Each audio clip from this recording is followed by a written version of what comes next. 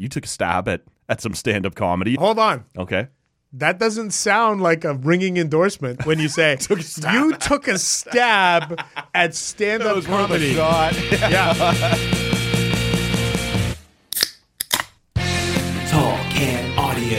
It's graceful and beautiful and physical and angry all at the same time. Were you idiot, your mind would cave in and your heart would explode within your chest. This is going to be a shame. Here we go! What's happening, everybody? Welcome inside the TCA studio in beautiful Bytown, Canada. A balmy Tuesday afternoon as we sit here and record this. I think we've hit 13 degrees in the nation's capital. We welcome back in our buddy Ian Mendes is here. What's happening, man? It is playoff weather. Doesn't it feel like it should be game one of the Stanley Cup playoffs? A little bit, yeah. With this weather? Honestly. How you been, man? Thank you for coming back in and doing this. Thank you so much for having me. As you know, I always love coming in here and chatting with you about the industry, about the Senators, about the Maple Leafs, about the NHL, whatever it is. So I love it, and I have my tall can of choice here. So I did offer you something that was going to be just a little crazier. It's just a blonde ale, but I also know I do a little homework before we come in. I know our guests and their preferences, whatever. So also sitting in the fridge was a Michelob Ultra, and that is what you've chosen. Michelob Ultra. You got to stay on brand, right? Look at that. We're there you go. It up. He knows what's up. He knows how this works. Yeah. I'm still going to roll with the blonde ale here. This is from the Whitewater Brewing Company. They make some really nice stuff. Actually, not too long ago, I have once again had their. This would be more maybe for Lever than for you, Ian. It was a peanut butter chocolate shake stout. What do you mean that's more for Lever? That is Lever's That's all age. Lever is doing. Yeah, he took a trip down to Georgia a couple of years ago, and all he did was send us pictures of like these fruity, sweet beers, and I think one of them was a peanut butter and jelly. Yes, peanut butter. He brought me back one of those actually when he came back from Savannah. Was it from Savannah? That one was from Florida. The one I'm Florida. thinking of was a peanut butter and jam. But he would send us these, but he loves them, right? Yeah, so listen, if that's what you like, if that's your palate, 100%. knock yourself out. 100%. There's a few things I want to talk to you about. We're going to hold the actual current Sens talk for a little bit. Thank God. I'm sure you've done a fair bit of that recently. I want to take you back in time just a little bit. Are we going to play some Huey Lewis? I wish we were going to play some back Huey in Lewis. time. If I had been better prepared. Yeah. If this was a better podcast. Well, this is a podcast. Can't you just drop I can do it in post. Huey Lewis is Seems back like a lot in of time. work, Ian. It does feel like a lot of work. I want to take you back. This is dropping on Wednesday, February 28th. I want to take you back to this day in 2010. Yes. And to this moment. Niedermeyer regroups. Crosby over the line. Sidney Crosby can't bust in. Up with it again. He's on the ice with Iginla. Iginla scoping.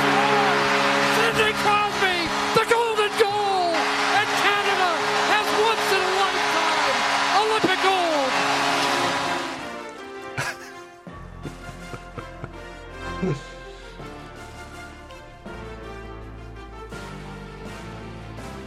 So, Ian, I'll be honest with you. Yes. When I was first preparing to have you in here for this, I only had the Crosby clip. But then I went back, I found a piece of work you had done about the gold medal game. Yeah, for Sportsnet. Yes, and in which you had commented on that particular anthem, the I Believe CTV. I don't think people remember, like, that is buried deep in everyone's minds. And until you just play that again. I knew it. As soon as I read your article again this morning, which we'll share because it's a fun travel back in time. Yeah. But in that moment, as soon as you mentioned the I Believe, in my head I can like for I'd like to meet the composer of I Believe to punch them in the face. No. But for whatever it was, 15 because we all know the CBC days. one, right? Every 4 years, we get the CBC or if Olympic you think of the anthem, NBC, it's right? very iconic. Yes, but this was like a CTV only had 2 Olympics, and yet 2010. I know that song, but it was only for the Vancouver Olympics that they played that. That's right. Right? Yeah. They didn't Nikki do it in Yanofsky London. was the singer. I don't remember the composer. My goodness gracious. Yeah, but yeah, it was like for me. On this date in 2010, being back. For me, I grew up in Vancouver, so to be essentially at home, right, and watch the country win a gold medal in best on best hockey and the best player on the planet. Like, I'll tell you my honest moment, my honest reaction in that moment, and you hear Cuthbert, you can actually even hear Sid yelling, Iggy, Iggy. I love right? that. Like, I will tell you that I soaked in the moment. I even looked around. I had I don't know if presence. Are you in the press box? In the press box. Okay. I don't know if presence is the right term, but I was very in the moment, and I said, I remember distinctly saying to myself, soak it in. Right. You will, like, it's almost like the Joe Carter, you'll never hit a bigger one in your life. Right. I soaked it in. I said, this is it. Like, I will never cover anything Right. that matches the greatest player of his generation scoring a gold medal winning goal on home ice in my home, like basically on the presence of mind of Chris Cuthbert to go a once in a lifetime Olympic gold, right? Like now he's probably in the weeks ahead thinking up to, you know, what he might say in a moment like that. But to have that as part of that legendary call, that once in a lifetime, that is overtime on home soil, the greatest player against the USA. You'll never see that again. I wonder is Cuthbert a time traveler? Did he know that the NHL wouldn't be going back to the Olympics 2018, 2022? Right. Cuthbert's like, that's once in a lifetime.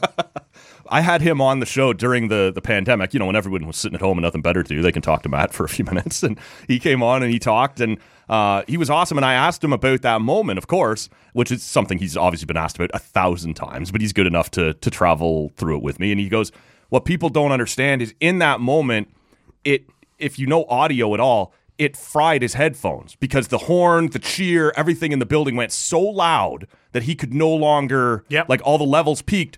And he said, in my own headphones, and for people who don't know, you hear your own voice in those moments. You're talking into it. He goes, I stopped hearing my own voice and I went, oh my God, is my mic dead? The biggest moment in maybe Canadian hockey history, in my career, certainly, it's off the air. And he said, I just kept going just in case I am still on the air. And it turned out that it only peaked the audio, not his microphone. And so we end up still having that call. But he goes, in that moment, he goes, I'm as much panicking as I am celebrating. I'll tell you a kind of an adjacent anecdote to that is the 2010 Stanley Cup final was Philly-Chicago. Mm-hmm. And if you remember the way that series ended was Pat Kane on a very odd goal. In fact, I was lucky enough to be in the building in Philadelphia. Kane scores that goal. I'll never forget. I can still in my mind hear Patrick Kane screaming, woo, woo, but the building was dead. And I'm like, what is going on? I'm like, oh my God, they won the cup. And so at the end of the night, there's a media party, like a media gathering, and Jim Houston is there. Yeah, and Jim looks defeated, crestfallen, because he missed it. Like everybody else, he missed winner. it. Yeah, and I'll tell you, like when you're a play-by-play person in that moment, you only get a handful of. So I was so happy when I think it was in 2014 that Alec Martinez scored an overtime Stanley, and Jim called it perfectly. Right. I was so happy for him because I saw him in 2010. He looked so disappointed, but it was such a freaky, weird play. Right. Nobody, including me, I'm watching it.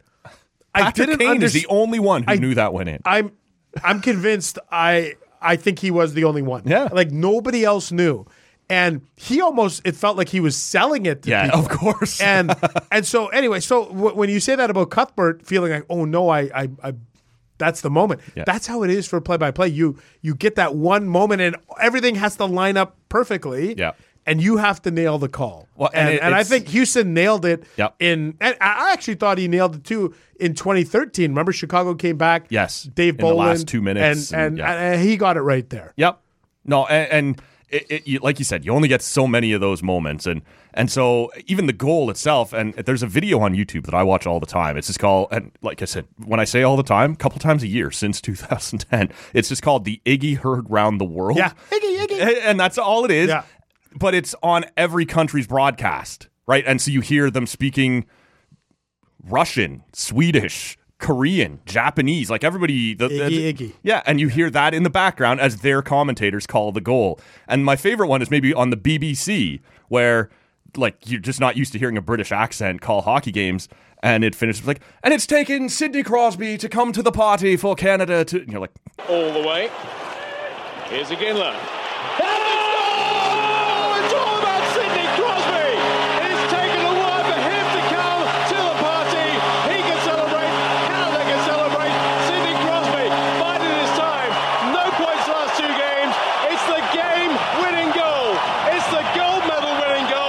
awesome. Right? Yeah. But He didn't say splendid. he did not say splendid. No. So I'm curious. Like I said, I do want to. I'm going to share in the show notes and on our social media feeds at Tall Can Audio. I want to share this article or this column, this timeline that you wrote back in 2010. But during those Olympics, like I remember it being this. Bob McCowan was calling it the unholy alliance of Sportsnet and TSN through those Olympics.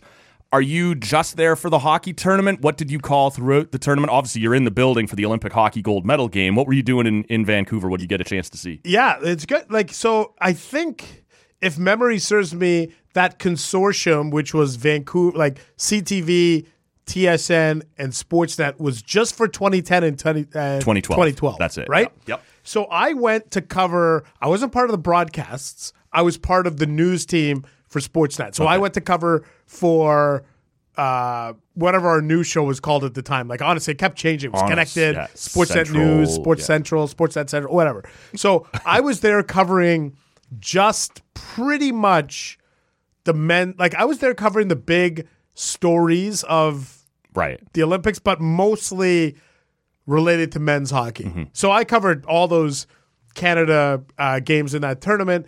And it was weird because, you know, we had been almost trained to hate the competition. Like I didn't hate, but like, you know, we had a rival with Brett Wallace, for example. Okay, yeah. And Wally and I would, in that 2-week period, we were like, wow, this is really weird. Like, we could theoretically share stuff, like in terms of video, audio.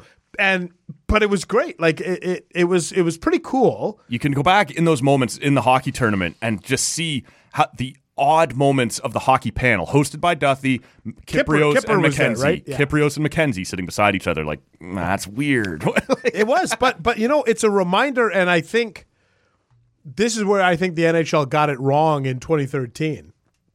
Is there was an opportunity. If the Olympics taught us anything, it's that Bell and Rogers can play nice in the sandbox when it's worth their while. Same with their ownership of the Maple Leafs. Like, although, I mean, there's a lot of stories there that maybe that's going to unravel, but that's neither here nor there. Right. But it shows you that there's a willingness to sort of, you know, partner. They could loosely partner. So to me, in 2013, when the NHL went exclusively to Sportsnet, they made a bit of a mistake. They should have folded in TSN in some way, shape, or form in a national package. Sure. You know? We all thought that's what was coming. CBC was maybe going to keep Saturday. Yeah. Sportsnet would grab a Sunday national package. Maybe TSN keeps the Wednesday. Everybody gets a little something. And Rogers just grabbed it all up. They grabbed it all, and now it's funny how time flies because we're really...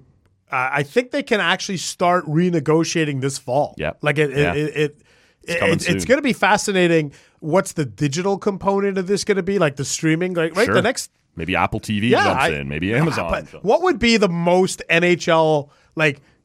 Crave is almost too mainstream for them.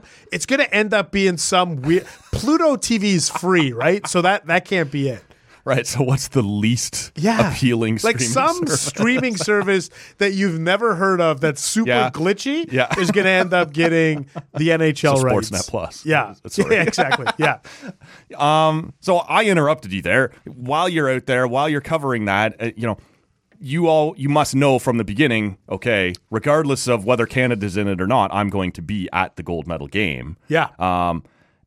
This style of column where it's kind of minute by minute what you're doing, is that pre-planned? You mentioned at the top of it because it's posted on the 1st, so a day after. You said you've read 100 recaps. Here was do you do that after the fact, or do you know this is sort of the way I want to frame it? I'll be real honest with you, Matt. Like, until you texted me that today, I had forgotten that I'd even written a column. Okay. I would not be where I am today as a writer without the opportunity that Sportsnet.ca provided me. Because look, I was just a quote unquote TV guy. I was just a TV reporter who really liked writing, and they were like, yeah, you want to write? Go ahead and write. Right. So they gave me the platform to be creative, to be funny, to be irreverent, to do some different things. So that one I don't I would always try and take a little bit of a humorous spin on things because I felt like the marketplace was crowded with super serious. Yeah, power plays, the regular stuff. Yeah. So I appreciated that, and I just did I was like, well, what could I do? And people seem to really like, and this is true till this day. And this is why I think podcasts are great, is people like to read or hear about things that are relatable. Right. Just can you just be normal and relatable? like that's all people want. They want to be able to relate to the people that cover the sport. So when you write a blog like that, and I don't even remember half these jokes. They don't even make sense. So this is so funny because I read it the first time and I'm like, that's pretty funny. That's pretty good. And I read it the second time, and that's sort of when it came back to me. You made a joke that Stephen Harper was speaking to French television, and he was threatening to prorogue the games. I'm like, that's a funny reference in that moment because he had just prorogued government, right? Like what person has used the word prorogue right. in the last decade? Nobody. Right. So, but it's this neat, like, what I love about the blogs and the things that I've written in the past is they serve as these little time capsules. Yeah. Right? Like these sort of moments in time. Kevin Smith was the other one you mentioned too. Kevin Smith. I had no recollection of him in the airplane. So I'm a big Kevin Smith guy. I loved Clerks, loved Dogma, all his movies. Like that's right in my wheelhouse, my generation. And at the time, when I first read it, I'll be honest with you, I thought it was just a straight fat joke. Because in my mind, the too fat to fly thing, which is what he called his next special, Too Fat to Fly, I would have sworn up and down that's 2014, 2015. No. And so in 2010, it feels like a drive-by, and yet I do the Google search. It was 2 weeks before the Olympics that this happened to him. So that's obviously why it's front of mind to you in that moment. I know. It's really, so it's like a time capsule of that sort of. So I couldn't begin to tell you what my thought process would have been other than what can I do to write something that's unique and personal, that's relatable, that people would enjoy reading. A once in a lifetime sporting event for sure. I've told the story before on the podcast. I remember when Parisi scores. I've got like 10 or 15 people in my parents' house. My house wouldn't have been big enough at the time. My parents were away on a cruise, so we're going to have the Olympic gold medal party at their house, and that's how that's going to go. And I got 12, 15 people, whatever there, and Parisi scores, and nobody says a word. It's just dead silence for like 20, 25 seconds until my one buddy just goes, well, fuck. Everybody get another beer. We're in this for a little longer. And I jump up when Crosby scores. I turn and I hug my cousin. And as I turn back the other way, someone has come racing around the couch and has leapt into the air. And my choices are catch him or step back and watch him belly flop on the floor. But it was just those.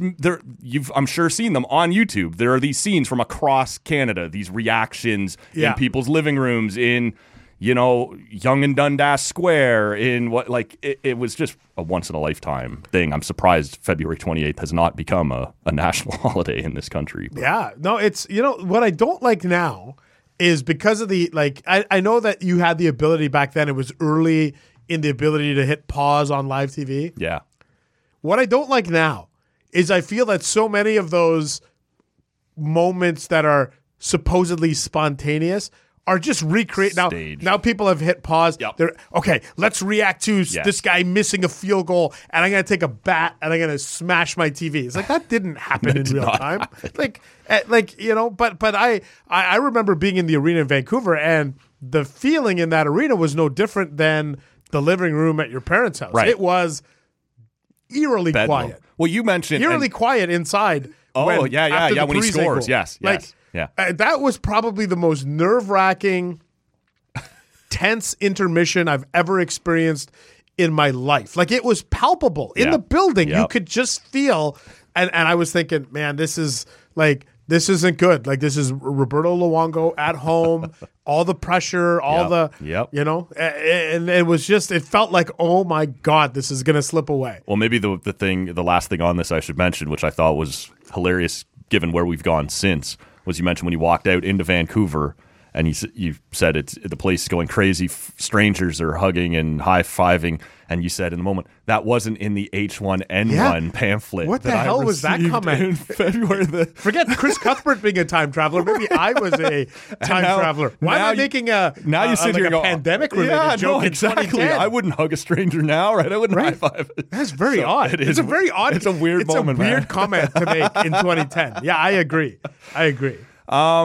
You mentioned this being kind of a funnier column or something a little different. I was a month or so ago at an event where you took a stab at some stand-up comedy. I've talked about it on the show since then. Hold on. Okay. That doesn't sound like a ringing endorsement when you say you took a stab at stand-up comedy. Shot. Yeah. Well, I had texted you a day or two ahead of time saying looking forward to whatever. And at the time, I thought it was just a panel. You, Yorkie, and if I'm supposed to follow media instructions, I guess we're just calling him local podcaster. Local podcaster. Yeah, exactly. Anyway, Brent Wallace was the other guy up there, and you said, "Well, I'm gonna go first. I'm gonna give this a shot." And you went out and you did a stand-up routine beforehand, but framed as a trip through 5 pivotal dates in your life.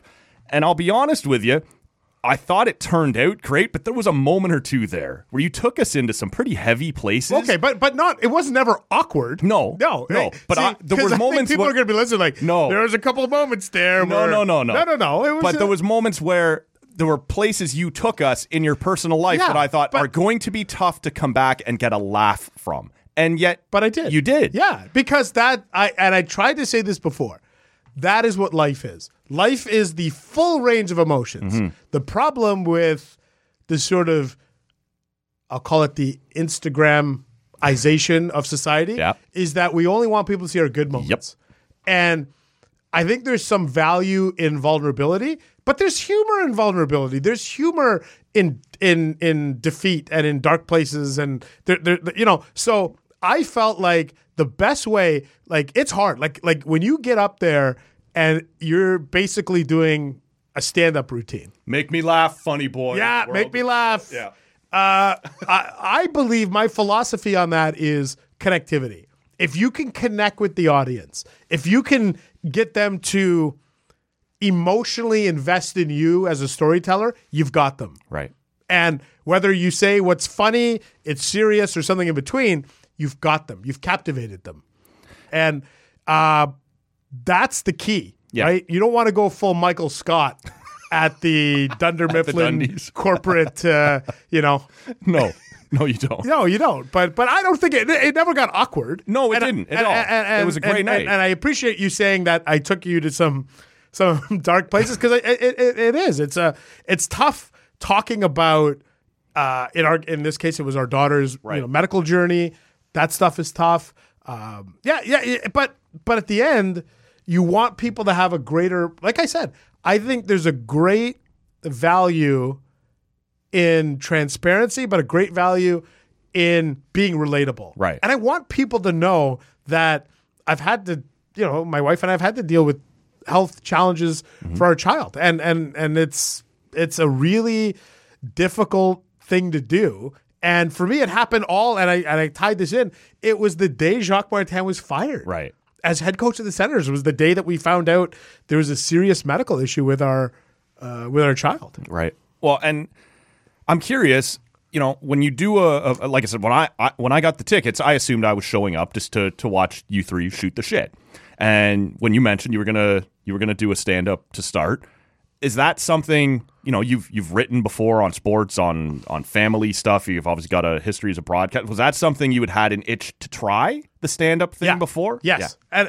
And so before the pandemic, I did one of these similar type of thing at a Yuck Yucks leading into I think it was like Matt Barnaby, Andre Waugh, kind of one of those. They did what was it called? Tales from the Penalty Box. And they're like, you come up, and it's like, can you imagine me and my personality and my brand of humor juxtaposed against Andre Waugh and Matthew Barnaby? Like, you couldn't get more opposite in terms of here's Mr. Clean Cut, and then here comes the locker room humor. But it was good.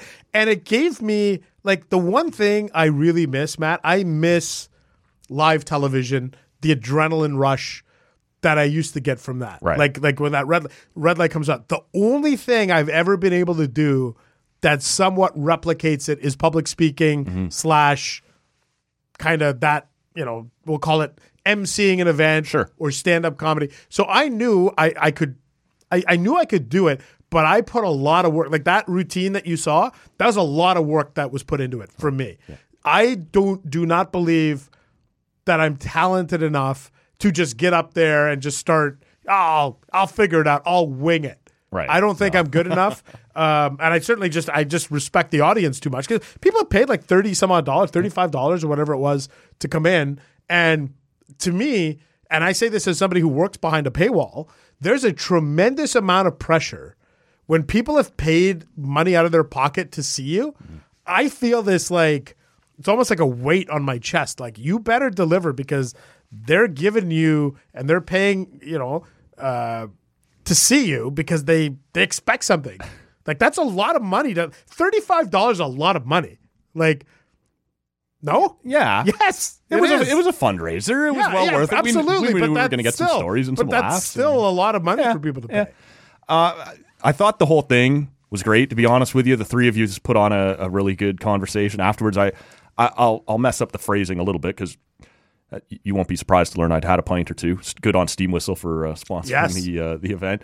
But at some point, Wally's telling a story, and he looks at you and goes, "Am I being too vague? Am I giving them enough?" And you kind of went, "I think you might have said too much." Yeah. So like those are. I'm not a Sens guy, but I'm a hockey guy. I like these stories, right? I like these events. Like, how did you feel like the whole thing came off? Were you happy with it? Would you do it again?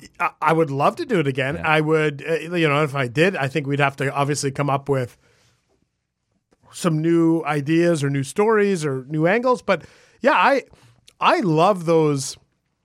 Like, I think in the media, we're fortunate that we can interact with, I'll use for me now, in my current job, I can interact with Tim Stützle on a regular basis. And I see Daniel Alfred's on a regular basis. And like for me, it's become, well, that's just work. It's no different than if you worked at a government and you saw, Bob from accounting. Sure. That's just your day. And that's just my day. But I realize that, wow, I'm really lucky that I'm in that sphere. And so people love... There's a fan base who loves Bob from accounting. Yeah, we want to hear stories about Bob. Exactly. And so I realized it's pretty cool to be doing what I'm doing. And people really think it's amazing. And that it's really humbling, if anything. Sure. It's really like that people... Like even like today I was at Farm Boy buying... burgers, whatever, because apparently it's barbecue season now in February in Ottawa. Yes. And the butcher just starts talking to me, like didn't say anything, just starts saying, "So are we going to make a trade? Are we?" But it's such a cool thing to have people always say to me like, "Oh, don't you get tired about you're out somewhere and somebody wants to talk about the Senators with you? Don't you get tired?" Like, how could I get tired? Somebody wants to talk to me about my job, right? And they're genuinely interested. How can you be tired of that? Right? Like it's pretty neat. How do you, and I know you well enough to know that you're a humble guy or whatever. Like, how do you have to know your reputation in this town, right? Like it's pretty sterling. Like when you look at a lot of people online who do a really good job at things, there's always a bunch of shitheads in the replies somewhere, Ian, and whatever. And I'm sure you have them too. Yeah, I do. But you have to understand on some level, right, that you're very... maybe well regarded above most, or no. I know you're going to balk. No. You know what? I'm really I think if I am held in that regard by some people, it's only because I've tried to treat that relationship as the most important relationship to me. Right. It's not. I would put my relationship with this fan base ahead of my relationship with whomever is the general manager of this team, whoever is the owner of this team, whoever is the star player of this team. If you ask me, I have to pick. There's one island you can jump to. Right. And you're beholden to them. I'm getting on the one with the fans because that's who I really work for. Right. Right. And so I think if you just treat them with the respect that they deserve, that they, and again, it goes back to these people are paying money. Like I don't pay to go to a Senators game. Right. And sometimes I go home and I'm like, what a joke. This team, they're never going to get it done with this lack of attention to detail. Did I just drop $700 to take a family of 4? Right, no. Right. So, but be mindful of that. So I think if people know that that's what your intention is, they're gonna be somewhat, I think, or hold you in a certain. I forget how did you phrase it? I'm held in a higher regard. I guess. Regard, but I don't think I'm above. Anybody per se in the media, like go around and ask people about Wayne Scanlon or Roy McGregor or Steve Lloyd or who pick. There's a whole bunch of people. Sure. Kyle Bukauskas, Claire Hanna. Like these are all like people that. Well, let me ask you: just do you feel like, and maybe you always had it? Like I haven't been in this market my whole life, right? I moved up here a little later, but I am curious. Do you feel like the feedback you've gotten has changed, or the respect you've gotten has changed since you stopped working for, either the national rights holder in Rogers or Bell when you were hosting radio for TSN? Now you're working for The Athletic. Do you find at all that maybe it's been easier, maybe not for your work to change, but for people to believe your independence a little more? Yeah, that's a good way of putting it. Yeah, that's a very fair way of putting it. I think the one thing I've always tried to say is I work for you. Right. Like it's almost like, to me, being a reporter, it's almost like you're a politician and you work on behalf of your constituents. And if you're working on behalf of yourself, or you're working on behalf of a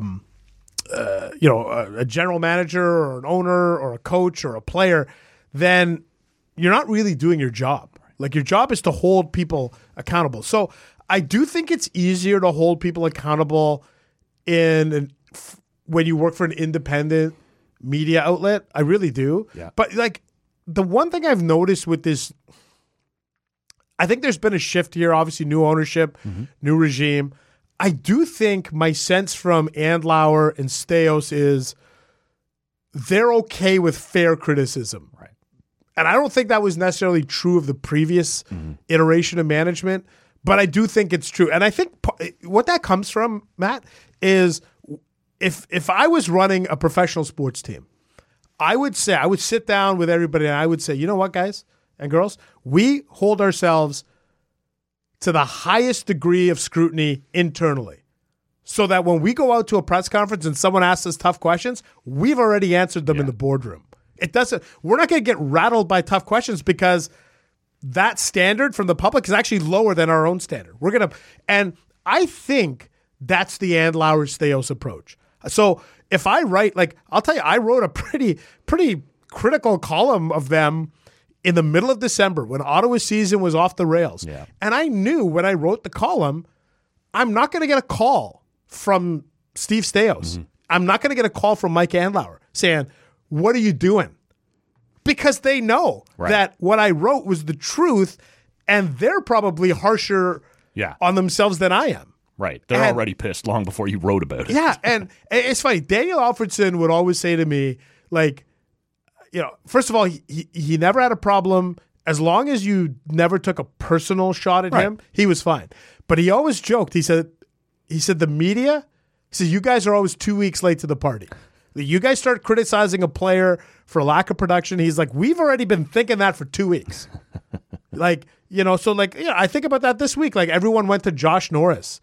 You haven't scored in 8 games, or you think Josh Norris hasn't thought about that? The Brady reports coming out of I don't know where that one, where it emanated from or why. Because look, I heard from one or two, and I'm not anywhere near as well connected as you. I heard that there was rumblings at the end of December. He was unhappy, but now things have turned around. He's gotten a little more comfortable. The team's playing better, but it finally comes out now in mid-February, just as a kind of a lingering. I don't know. Does it finally just make its way around? I don't know. Look, I don't think he ever wanted to be traded. No. I just think he was frustrated, and that's totally fair. There was a lot of frustration in Ottawa in December. 100%. It was boiling over, which is when I wrote that column about you gotta. My column was basically an open letter to Staios and Andlauer. Guys, you better do something. And then they ended up, they did. They fired DJ Smith, but I think if you're able to, as a media member, hold up a mirror and just be an accurate reflection of what an organization is, I think the fans will appreciate you. It's when you it's funny. So I took a lot of heat recently. And I wrote an article in which I interviewed the mayor of Ottawa, Mark Sutcliffe, about a potential for a new arena. And I took a ton of heat for it. And people saying, you are a mouthpiece for Sutcliffe, no thought for this. But I take that to heart. I looked at those comments and said, okay, I get where you're coming from.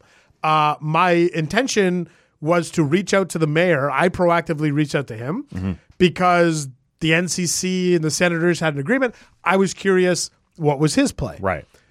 People are saying that's a one-sided story, and that's absolutely fair. And I will be mindful of that. I'll be mindful of, okay, when you're broaching this subject, make sure you're. There is some onus on the reader too, though, right? To go, yeah, he's speaking to the mayor. The mayor has an agenda. Well, yeah. But it's a fair point from the readers to say, hey, don't be a mouthpiece for somebody. And it's absolutely true. I don't want to be. I've told this to Andlauer. I've told this to Steos. Yeah. When Andlauer and Steos first took over, I sent them notes and I said, listen, here's my info. So you have it. Yep. And the reason why I want you to have the info is I want to be accountable to you. Yes. Because I demand accountability from you. I'm going to say some things. Accountability in my mind is a two-way street. Sure. So I don't get to write anything I want without pushback. Yep. And by the same token, you don't just get to run your organization the way you want without pushback. And if there's a degree of respect on both sides, it can work. Sure. And so I have a lot of respect for the way that they want to operate that team. And I think at the end of the day, the fans will appreciate it. And I think it's gonna lead to a more healthy media market here, where hopefully, and I've said this to Andlauer, I don't want to be your guy. Don't make me your guy. So I was super happy. In Montreal, I got some time with him. Yep.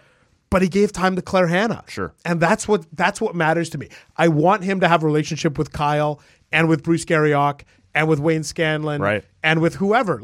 Go down the list. Sure. You should have a healthy working relationship with 5 or 6, the 5 or 6 kind of regulars who are there, who, this is our main job. Yeah. Yeah. You should be accountable to us, and you should have a relationship with all of us. I want to take you back to last month down to London, Ontario. Now, I didn't know you were going to be there until I was watching the presser. This goes back to the Hockey Canada story, which you've been all over for a while. It wasn't until they opened things up for questions that I heard your voice down there. I'm curious, is that something that your bosses at The Athletic ask you to attend? Is that something that you decide it's important because you've been a part of covering this story to get yourself down there?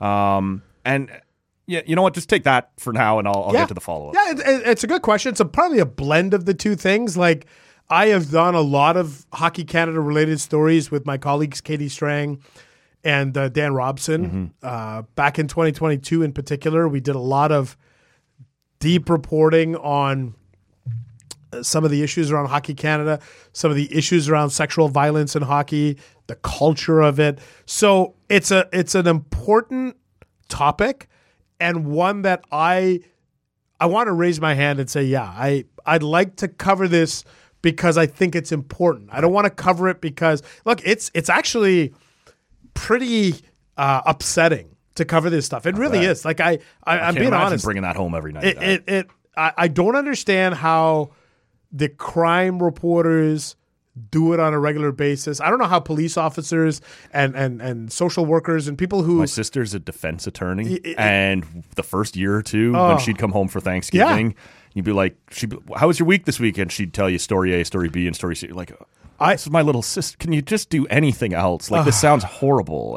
And they deserve defense, all this stuff, but every night, that's your life. I can't imagine. I have a tremendous amount of respect for people who are constantly and repeatedly exposed to trauma in their workplace. Right. And so for me, I'm not, but this story is it's very upsetting. It's very disturbing.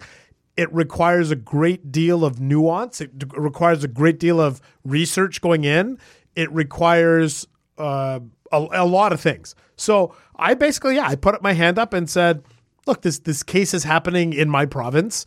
I'm happy to be the person. So I think I like for now, that's the plan, is that I'll kind of be the boots on the ground. The next time, I think there's one in April. Yeah.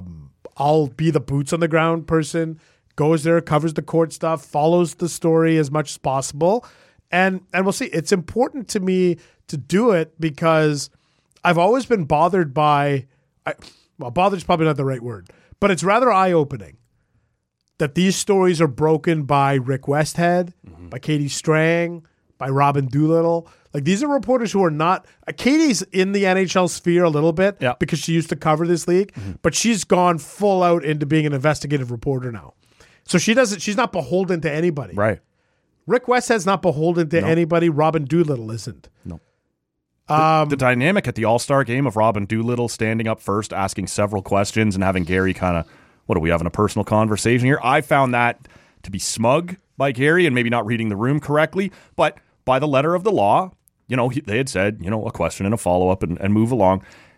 And I guess I want to transfer that juxtaposition because that room was Robin and then a bunch of hockey reporters. When you went to London, it was there were some hockey reporters and a lot of legal, more news reporters. And maybe this is just a nerdy thing by me. I'm curious about that dynamic of these sports reporters who are here because this is a story in sports versus this is a big news story. These are I hope you won't take this the wrong way. Real news reporters here. No, I don't take that the wrong way because too often I think those of us on the sports side of the street, we don't engage in journalism. We engage in reporting, but we don't engage in journalism. There's a big difference. It's Entertainment Tonight for sports fans. Yeah. So, I'm going into that press conference. I actually walked across the street with Robin Doolittle to go into the press conference. And I flagged her down. I said, hey, I just want you to know how much I appreciate your reporting, not only on this, but on everything else you've done. And the world needs more people like you. And she was really flattered. And I told her that, our daughter is in journalism school. And actually she was aware of a story that our daughter had done, which was super cool. So I text my daughter right after. I'm like, Robin Doolittle saw your story. Yeah. And so anyway, but that stuff, when you say real reporters, I don't take that as an insult at all. Right. I take that to be a wake-up call for those of us in hockey to say, like, 30 years from now, 40 years from now, whatever it is, people are going to look back at this period of time and ask, who were the gatekeepers? Who were the caretakers? All these questions about this. What do you want your legacy to be? Do you want to be the legacy of the quiet reporter who was complicit and who just went along? Right. Do you want your legacy to be, no, you know what? I'm going to just be an honest reporter who tried to shine a light on things. Do you want, there's a lot of different ways that you can go. But I believe in going for transparency. I believe in trying to shine a light on the truth. And if that makes me an egomaniac, as some people would say, or some people would say, because I've heard this. They're like, wow, Ian's really become self-important. Right. Or he's got an ego. Right. And it's like, wow. I got an ego for trying to do the right thing. Yeah. They're like, but he wasn't like that before. He was a good guy before, but now he's pushing the envelope. Like, if I'm not pushing the envelope to make this sport better, right? And for the people who say, like, you hate, like, I love hockey. I love it more than most sports. So if I have an opportunity to shape it in a positive way and make it a better sport, why wouldn't I use what little power and leverage I have to do? Just point a light at it is all you're doing. Just look, here's what's happening behind the scene or under the, in that dark corner over there. We're just going to point a light at it and see if we can clean that up. I think that has to happen. And I hear, Matt, I hear a lot of people will say, when you bring up an issue of toxicity in hockey, one of the classic arguments you hear back is, well, that happens everywhere in society. It's not just hockey. Okay, and that is a fair and valid point. There is toxic behavior in churches. There's toxic behavior in politics, corporate boardrooms, Hollywood, you name it. I don't work in those other realms. I don't have an influence in politics. I don't have an influence in churches or schools or whatever. I have an influence in hockey. Right. And I'm just trying to take care of my lane. That's it. Yeah. And I understand that this is a societal problem, but this is our little sliver of society.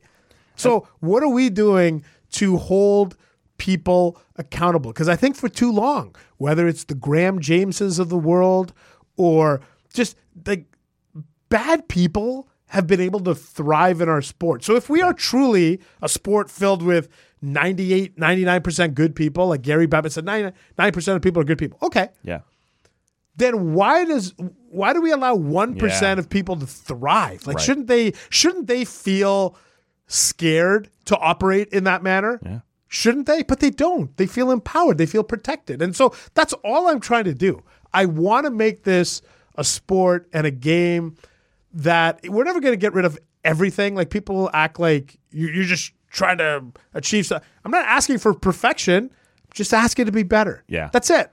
Well, and like I said, maybe last thing on this is I frequently, if there's a legal issue, I send it to my sister. What do you think? Right? And she's not a sports person at all. Yeah. And so I sent her the YouTube clip of Gary's press conference at the All-Star game. And I said, understand, this is not going to be, a lot of... she kind of thought, as a non-sports person, the thing to do would have been a lot of those reporters to give their time back to Robin Doolittle. But that's not the way it's going to work at the NHL All-Star game. And she understood that as well. And so she said for her, it's incredibly frustrating to hear Robin Doolittle stick her head up every couple of questions and ask something and have the next question be, what about the Flyers salary cap? Will they have and she said to me, next week when they have the thing in London, it's not going to be like that, but you're not going to get anything. And as fans, I think we found that frustrating. Did you know when you arrived that they weren't going to, that every question was going to have to be answered with, there's an ongoing investigation, we're not able to comment on that? Did you know it would be that locked down when you got there? Okay, so it's such a great point, right? Because here's my thinking on this. The London Police Department, Matt, about 12 days before the press conference, issued a press release saying, we will hold a major news conference on whatever day it was, February, I can't remember the exact date, whatever, okay? And it is pertaining to a sexual assault case from 2018. So we all knew what it was. Right. Okay? It is very atypical for any entity or outlet or company to issue a news release alerting the press of a conference 2 weeks in advance. That's very, just to paint the picture for listenership, that's very atypical. You might get maybe 2 or 3 days, even that's like often it's just the day of or day before. That's it. 12 days in advance, you're like, okay. They know what they're dealing with. They must know that they can say some things or whatever. Now, I didn't think that they would share a ton, but I thought they would share more. Like, I guess in hindsight, if I was handling PR for the London Police Department, I would have looked at all the facts and said, gang, we're going to put out a statement that just says what we can say, and it's not going to be a press conference. Downplay. Because all that press conference became was the police chief there, Ty Trong, ended up becoming almost like a piñata, where people are just taking shots, and and then he went on that strange diatribe halfway through, which whatever, like, but that's what happens when you hold a press conference. There's an opportunity for things to go askew if you're not totally locked in. Well, and as you say, if you give 12 days notice, people assume we're doing this, right? The details are going to be there. There was nothing. Right? Yeah. So PR disaster. And I think I was expecting some answers. Right. But I think we got to wait and see if and when this reaches a court of law. If it gets to that point, I don't know. It's really, really difficult to say. And if it does, Matt, this isn't going to get to a trial till my guess is the spring of 2025. Yeah. 13, 14 months from now might be the earliest. Yeah. In talking to some people. So we'll see how this plays out. People will be pissed at me, Ian, if I don't at least ask you some kind of Senators question here. Yes. So let's lighten things up a little bit. We'll do that. I'm curious, when you look at what... Who lightens the mood by talking about the 2024 Senators? Well, compared to what we're coming off of, I guess. Yeah. So I'm curious, when you look at this team right now, they're playing better lately. Now, as you and I sit here, they just came off the 6-3 loss to Washington. By the time the good listener But wait, no. But Okay. this is the beauty of doing a pre-recording. Yeah. We can do the Mr. Black from Mr. Black. from Krusty, right? Yes, Camp so Krusty. in that game against Nashville, in which they Atlanta Falcons. just drop it in. Sure. They won Right. 5-4. They lost. Like whatever. But When you look at this group now, who have been playing better, recent games, or does it look different to you than past years when they've had a terrible start and then rallied?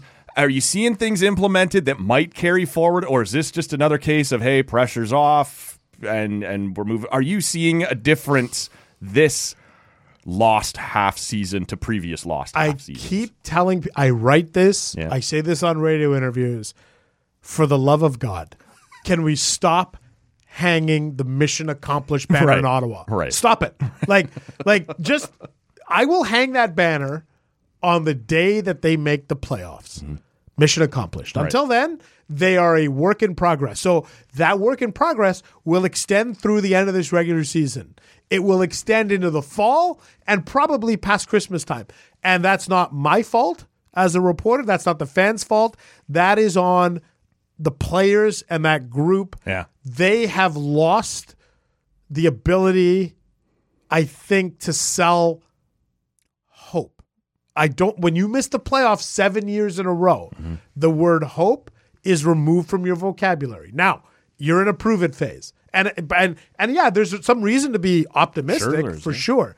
But I think last year at the end of the year, when they finished with 86 points and they finished 6 points out of the playoff spot, it felt like the arrow was trending up. Like, yeah, you know what? This felt different, guys. Like they were they were buyers at the deadline. We got our centers all healthy. And they played meaningful games after the trade deadline. Like, yeah, you know what? If everything bounces right, we should be good. And then they tripped out of the gate again in October, November, December. And we're right back where we were. So until you clear that hurdle of October, November, December, there will be a healthy amount of skepticism that floats. Nothing they can do, in my opinion, nothing they can do between now and April 14th or whenever the season ends, short of getting a Hamburglar 2.0, which it's not going to happen. No, of course. So nothing they can do will convince me that they're a playoff team until about a year from now. Right. And that's fine. I'm willing to be patient. Like I think this fan base has been patient. I'm willing to be patient with the owner and the general manager. Yeah. I think they've only been on the they had job a tough hand first half too. Exactly. Yeah. So I think to start jumping down their throats is a little early for that. But only thing I'll say is I understand the fans' frustration. Yeah. It's now 7 years of missing the playoffs. And one of the longest droughts in the last 30, 40 years. Like Florida had one. Buffalo has Buffalo's one. having one. Detroit's about to bust out of theirs, I think. Looks like it. It's very unusual to go 7 years in a row without making the playoffs. Leafs have done it. Leafs can help you get with some advice on that was 7 years in a row for them? Well, they made it in 04, didn't make it again to 13, but there was a lockout in there. Yeah. And then 13 to 7. So, 2 long breaks anyway, but not... anyway. I mean, we're just going to pretend that 13 never happened, right? I'd like to. Yeah. I'd like to stop being asked about Yeah. that. But I got to, of course, ask you about the goaltending. It's not been very good. They've locked in Korpisalo long term. I can't imagine there's an appetite yet to buy him out. I can't imagine who would take that contract from you. Do you just have to ride out this year and hope he's better again next year? You know, the day they signed him in July, I think it was July 1st this year, right? When it was back to Canada Day. Yeah. So the day they signed him, I wrote a column saying, hey, I have no problem with the cap hit. $4 million, you're not going to hear me complain about that. The 5-year term? That was the problem. That's the problem. And I did a little analysis of every goalie who has ever signed a 5-year contract to change teams, not to stay, to change teams. And it was like a cautionary tale led by Jack Campbell. Yeah. And I can't help but feel like, as we have this conversation in the here and now, Korpisalo feels a little bit like Jack Campbell, where you came to a different market on a 5-year deal, and you fought it in year one, and then you haven't gained the traction. Yeah. So I don't know what's going on with him. Like I should probably sit down with him, Korpisalo, at some point, and try to get to the root of maybe how he's feeling, how like something going on is just, whatever. And get to the root of what might be ailing him. But in the here and now, it's hard to think that they could start next season with this same duo and expect different results. I'm not saying it's impossible. I'm just saying that's a big hill to climb from a PR perspective. And a tough sell to the crowd. Yeah, that's just it. Yeah. No, you look at it, and I thought the same thing. Like, well, that salary's, I guess, about right. But we all tried to talk ourselves into, well, Columbus isn't a very good team. He looked okay behind LA, and LA is a very good team. So maybe he'll be okay as Ottawa takes their step forward. And so you're sort of still left with the question: if Ottawa plays better in front of him, would he be better? And then Ottawa did start to play better, and he didn't get better. So it's going to be tough, right? But those are the questions that are left lingering. And like the problem is when you like the 5-year terms are just it's just goalies are voodoo. Don't commit. Don't do it. Like I think I started that column in July saying if anybody knows what constitutes a good goalie, let me know, because Aiden Hill just won a Stanley Cup. Nobody thought he was right. Maybe our next Olympic goalie. I think it's fair to say if the tournament started today, Aiden Hill is probably your starter. Yeah, probably. That's pretty uncomfortable for me. Yeah. Last thing, just quickly, because you referenced in a tweet on Monday night that Ottawa had only 4 games where they'd given up 6 goals on 20 shots. Yes, in Ottawa franchise history, they had only 4 games in which they surrendered 6 goals while giving up 20 shots or fewer. One of those was against Toronto. Yes. April 3rd, 2004. So when I saw that tweet on Tuesday morning while I was getting ready for the show here, I went and I checked out the box score on that. Fascinating times. Did Nieuwendyk score in that game? Joe Nieuwendyk scored twice in that game. 20 and 21st of the year for him. For some reason, I remember Nieuwendyk scoring in that game. I don't remember anything else about that game. This is not the other game where Nieuwendyk scored twice that Leafs. That came about 2 weeks later. Yeah, but I'm looking at those rosters and what happened in that game, and that's a year I hadn't forgotten he was here. You'll be able to tell me how long he was here. Peter Bondra was an Ottawa Senator, took a penalty that allowed the Leafs to score, but that was that deadline where the Leafs went all in. And so the first goal of the game, late in the first, it doesn't look like the Leafs are going to get 6. Nobody scores till about 17 minutes into the first period. It's Ron Francis from Calle Johansson for the Leafs. You're like, what is... I had forgotten about Calle Johansson coming up. I remembered Ron Francis. I remember... Brian Leetch played Brian that year, Leetch, right? I remember him. He had an assist later on, but I had totally forgotten about Calle Johansson becoming a Maple Leaf.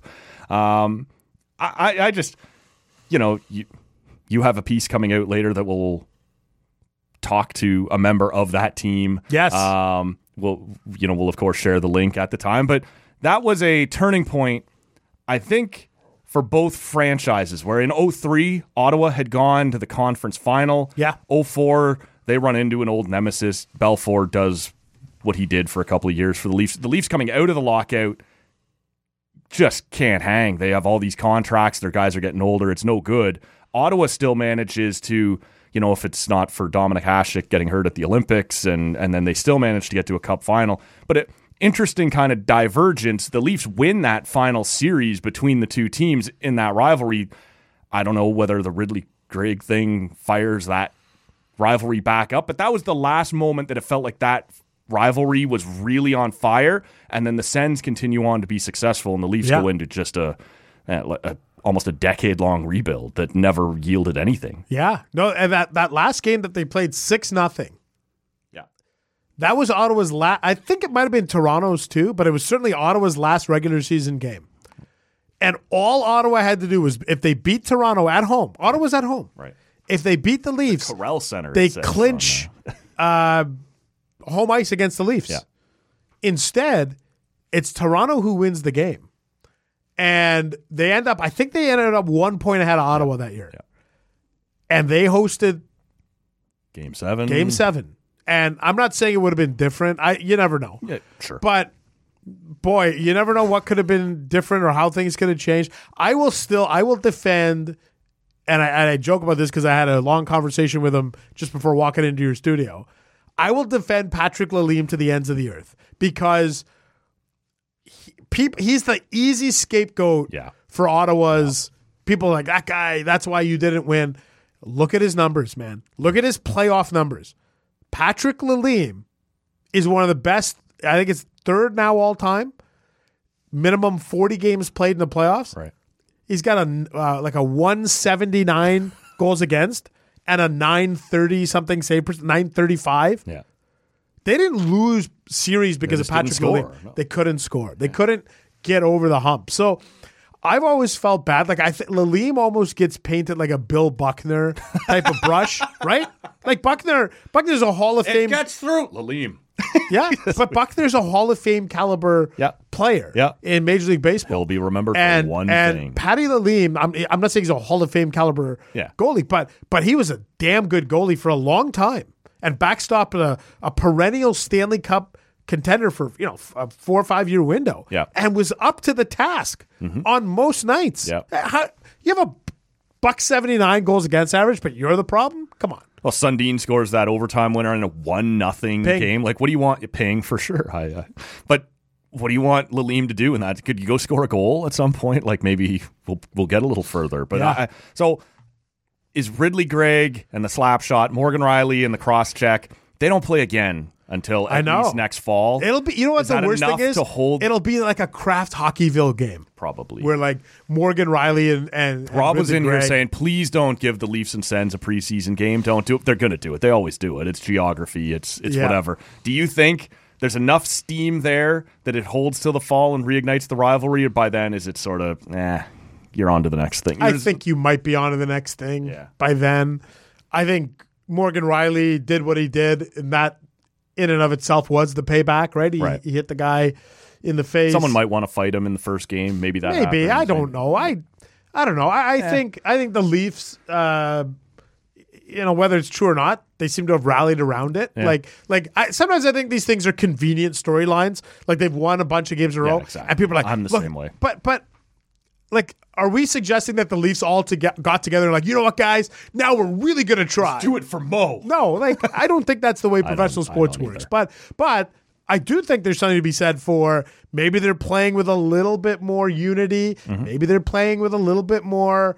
I don't know. They feel like they have each other's backs, and there's something to be said for that. Yeah. But the idea that they're like trying harder, I don't buy into. But I think it's great for the game as long as nobody's getting like seriously hurt. Like Ridley Gregg didn't get seriously hurt. I think we're having a different conversation if he did. Of course, yeah. But I think that's good for I had no as it happened. I turned to Wayne Scanlon in the press box. I'm like, I love that. I love that from Ridley Gregg. And Wayne Scanlon was like, I don't like it. I don't think you should have done that. And it was funny. Like, I don't think we realized that we were a microcosm for the debate that was about 100%. to explode. Yeah. And it was really fascinating to watch it because it's just like politics today. Everybody was just arguing their own opinion, or exactly what I said on Twitter. Our pre-decided sides and go. Yeah, that's it. That's it. Like it didn't. If you reverse the roles, and Matthew Nyes slapped one in, Zoom and Artem Zoom cross check, we'd be like, you got to send that little punk a message. It's not classy. Come on. Yeah. Like what Ridley did was not over the line. Was it? It was a little mustard on the hot dog. Sure. Yeah. But that's it. Yeah. Like, and look, Riley, to me, he probably could have just come over, pushed him, could have said something, could have even theoretically dropped the gloves. Dropped the gloves and punched him. Anything. Cross-check him. I didn't think he deserved 6, 7, 8. Some people are like 15 games. Like I wasn't on that. I thought 3 or 4. I was surprised when he got the call. I always thought in 4 to person. 5. In my mind, I was like, give that guy 4 or 5 games. I'm a little biased. So when they said you're going to get an in person, I'm kind of, okay, like I guess we are looking at something a little bigger. Yeah. And 5 sort of felt like to me in that moment, like, see, we're into that area where it's the in person. You can say to one side and say to the other, yeah, but we didn't hammer them. We did like it kind of an easy place to come down. 5 games, and fair enough. Last thing I got to ask you then. Any tips here? I got Lever coming in here Thursday morning. I know you handled him for a long time. He's full of piss and vinegar. I used to be just full of vinegar. Back from Europe. He's got a lot to say. Any tips on reining him in, getting him under control? Reining him in? I'm looking for tips on how to rein him in. I've known the guy 23 years or something. I don't know how to rein. He's like a wild bronco. Honestly. I'm supposed to actually, just before you record your show with him for Thursday. Yeah. I'm going for lunch with him. Okay. Because we have not seen each other in a couple of months since he was overseas. So I will work on reining him in. Okay, I appreciate that. During the lunch. You could serve him a tranquilizer of some kind. Michelob Ultra, maybe. That'll work. Yeah. That'll work. Or a Bud Light Lime. Yeah, nice. That's okay. Same thing. Same, close enough. Yeah. Ian, I always appreciate it when you come in, man. Yeah. I know we didn't talk a whole lot of like current events in the Ottawa Senators, but I got bigger things to ask you about. Listen, anytime I can join a podcast and not talk about the current state of the team I'm covering, I'm all in. So thanks as always for having me.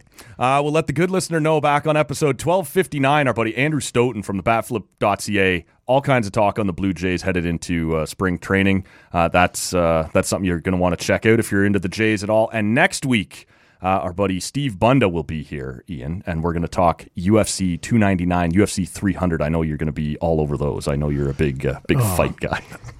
I like Michelob Ultra, and I can't stand the UFC. I think I've lost all of your audience. I think at one point Michelob was a sponsor on the mat in the UFC. Were they? I don't know. You pay enough money, you can get where you want to go, guess. right? So that'll be Bunda next week. All kinds of good stuff coming up on the show. Ian, I appreciate you coming in, man. Thank you so much. Thanks a ton for having me. That's where we'll wrap this up. Lever Sage will be here Thursday morning for episode 1263. For Ian Mendes, my name's Matt Robinson. Hey, wait, can I add one more thing? Sure. And this isn't just a troll job for me, but I want the listeners to know this episode, 67 minutes. That's really upsetting. We're out of here. See ya.